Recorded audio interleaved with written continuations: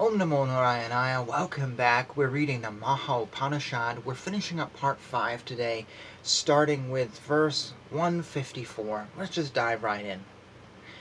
Due to intensity of yearning in it, by meditating on a resplendent embodiment, the mind grows grosser as a bilva fruit does through the process of ripening.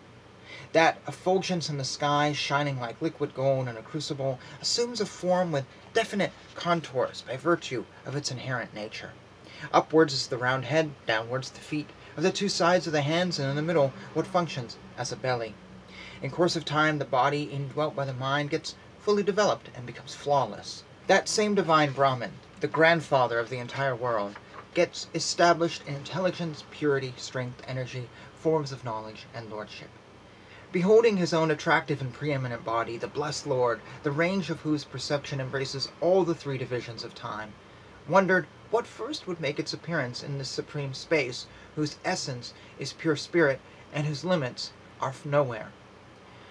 Thus wondered Brahman, whose vision was as flawless as that of Shiva. In large groups he beheld bygone orders of cosmic manifestation. Next he recollected them in all the due order of their attributes. Then sportively he fashioned by sheer imagination variegated living beings with their unique patterns of behavior, the whole constituting, as it were, a city in the sky. For securing their happy state as well as liberation, for attaining righteousness, love, and wealth, he set up shastras, endless and varied. As the existence of the world has been set up by mind in the form of Brahman, it lasts only as long as Brahma. With his destruction, the world too perishes.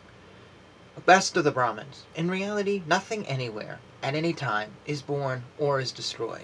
All that is seen is unreal, neither is nor is not. Give up the idle show of empirical life, a very pit of the serpents of cravings. Knowing this to be unreal, reduce them all to the status of their ground. Vis-a-vis the city in the sky, whether adorned or not, or the parts of its constitutive case, progeny, etc. What rationale is there for pleasures and pain? Sorrow, and not a sense of gratification, is in order as regards wealth and spouse in their nourishing state. Who can have a sense of reassurance here as the nescience of delusion gets more and more entrenched? Those very empirical experiences which in their abundance cause a fool to get attached to the world are the source, in the case of a wise man, of his dispassion. Therefore, with your awareness of truth, cultivate indifference to whatever has perished among the activities of empirical life, and accept whatever offers itself. The marks of a man of discrimination are spontaneous indifference to experiences that do not come of their own accord, and a hearty acceptance of those that do. Knowing and resorting to the untarnished middle status between the real and the unreal, neither cling to nor fly from the objective realm, external or internal. The intelligence of a wise and active man, free from attachment and aversion, remains untarnished like a lotus leaf unmoistened by water. Twice-born sage. If the glamour of objects charms not your heart, then having grasped what ought to be known, you have crossed the sea of empirical life. In order to win the preeminence that is separate, by means of supreme wisdom, the functioning mind from all latent impressions, as one does a strong scent from a flower. The superior men of discrimination, who board the ship of wisdom, cross the sea of empirical life, full of the waters of latent impressions. Those men who know this world as well as what is beyond conform to all things. They neither shun nor seek the ways of the world. The sprouting of mental construction consists in spirit's proneness to objects, to knowables. The spirit that is infinite, that is truth of the self, and that is the universal being. That very sprouting, having lightly come into being, gradually fills out, developing into the mind. Then it promotes inertness like a cloud. Imagining objects as other than the self, as it were, the spirit is transformed into a constructive process, as it were, just as a seed is into a sprout. Mental construction is indeed the process of putting together of constituents. It comes automatically into being, and waxes fast in the pain, never unto delight. Indulge not in mental construction. In a state of stability, dwell not on positive dwell not on positive existence. Persevere in stopping mental construction. Thus one never again pursues the trail of construction. By the mere absence of imagination, the process of mental construction dwindles automatically. One act of construction leads to another. Mind battens on itself. O sage. Beginning of construction, abide in the self. Once this is done, what can prove difficult? Just as the sky is empty, so is the entire cosmos. Wise Brahmin. Just as a paddy husk or the black coating on copper through effort is destroyed, so also may the mental impurities of man. As a grain of paddy, this innate impurity of a jiva too can be destroyed in ample measure. There is no doubt in that. Therefore, strive. Thus ends part 5. Maya, Maya, Maya. All the world is illusion. That's the great teaching of this Upanishad. Certainly this part. It's such an interesting thing because this is teaching to not be attached to the world. To not, to not see the opposites and become clung onto them and stuck onto them and,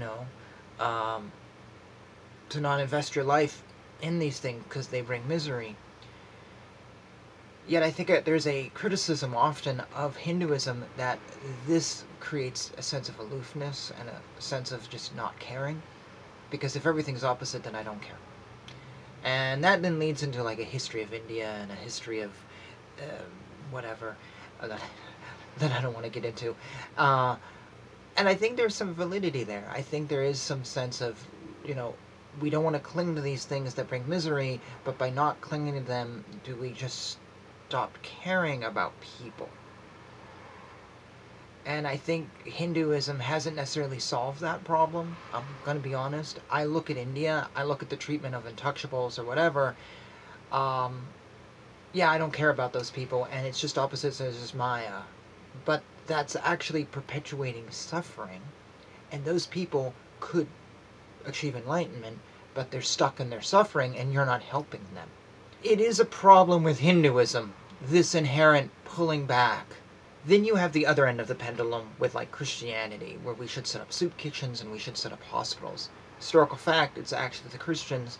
They did a lot of bad things as missionaries in India. I absolutely hate the history and it frustrates me to no end. But they did bring hospitals. They did build hospitals and things to help people that the Indians weren't doing. So there's that. And not that hospitals in the 1800s were that great, but they were doing things. There is something in the Christian thing of helping your fellow man that I don't read here, and I think that is a big drawback with Hinduism. It lacks that caring for your fellow man, even if it inhibits your own enlightenment. Maybe not. Maybe it's just this Upanishad. I don't believe Hinduism is that careless. I just believe it changes the focus, whereas in Christianity it's all about helping, and there's no sense of enlightenment. You achieve no God consciousness or Jesus Christ consciousness or any of that. That doesn't exist. Whatever terms are like that out there, they're not real terms. It clearly says in the Bible, your relationship to Jesus is not a nirvana, like in Hinduism. So you come to Jesus by good acts and by doing good things. And Hinduism doesn't have that. It doesn't have that. And Christianity doesn't see the world as Maya, as an illusion either. This is all very real. So they focus on, do good stuff, but they don't have the outcome that we in Hinduism have. It's a completely different outcome, completely different relationship to God. So it's an interesting thing. I don't know. Like I said, I don't believe Hinduism is really careless at its soul. I don't believe Krishna went, nah, whatever. Just achieve enlightenment and don't see the Maya. I believe there's more than that. I believe it's very caring. Actually, I'm thinking of the Ramayana, actually, and Hanuman, and King Rama. I believe he was a very caring king.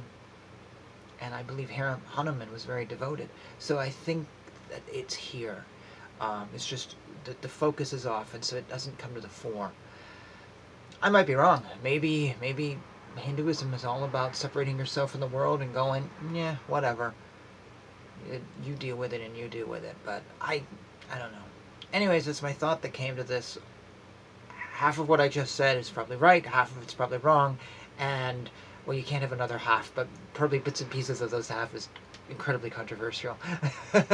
So please feel free to chime in. This is just, off the cuff, starting a conversation. Please pick that conversation up. And if I'm wrong, then, well, you can't fault me for being an optimist. And if I'm right, please tell me a source. So give me some sources of where Hinduism does recommend caring for your fellow man. Alright, with that being said, I'll stop now before I get into trouble. And in the next video, we'll pick up with part 6. Hare Krishna, Krishna Krishna, Hare Hare, Hare Rama, Rama Rama, Hare.